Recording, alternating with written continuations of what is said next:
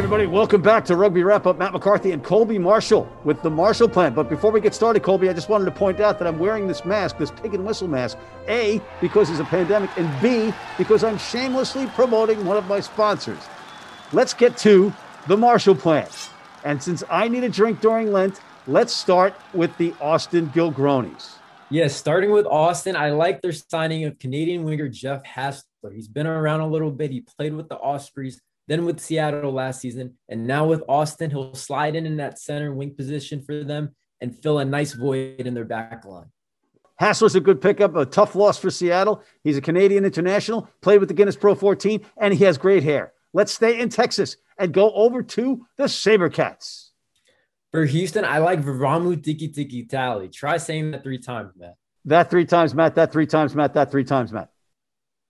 Just no fun. But the 23-year-old winger is an exciting prospect, physical, fast, and will be paired with a fellow native of Fiji and Balakana on that Houston SaberCats team.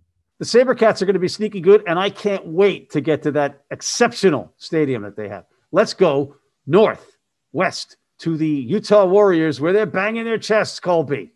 Yeah, for Utah, 7th overall in the MLR draft, they got John Powers out of Iona. And so, listen, he's my guy, but his play on the field speaks for itself. He, played a little fly half for Iona, but will play a lot of wing and fullback for the Utah Warriors. And he'll be an exciting player for them on both offense and defense. John Powers is a tough kid. He's an American kid that can kick. That's very rare. He can counterattack with a kick, and he can play multiple positions. Great pickup. Let's go south to Southern California, San Diego.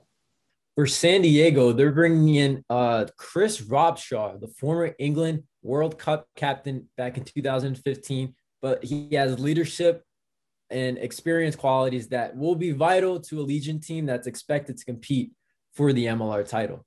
A couple of things. Mrs. Robshaw is an opera singer, and Chris Robshaw will not be playing in horizontally blowing, freezing rain. So look for a renaissance, if you will, from Mr. Robshaw in sunny, dry Las Vegas. Let's go north in Southern California, because I need another drink to the LA Giltinis. So they are bringing in Adam Ashley Cooper, who has 121 caps for Australia, but he's 36 years old. That's a lot of mileage for a guy that old. I like Watson Filikatonga out of Iona College, 14th overall draft pick, big, physical, young guy that can honestly be an immediate impact player for the team. He's also from California. He's homegrown. Gotta like Watson and the excitement that he brings to the newcomers of the MLR.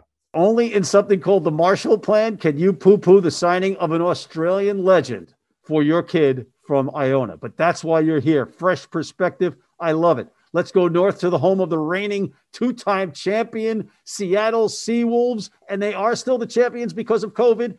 What did they do? Yeah, and in their quest for their 3rd title, Ross Neal is a guy to look out for. He had a season derailed last year by a broken thumb. At 6'5", he's a playmaker that can pretty much do anything he wants on the rugby field. Very exciting player to watch for with Seattle. Okay, so you're saying they kept their core, a very solid core, and they're getting back a force of nature off the injured list.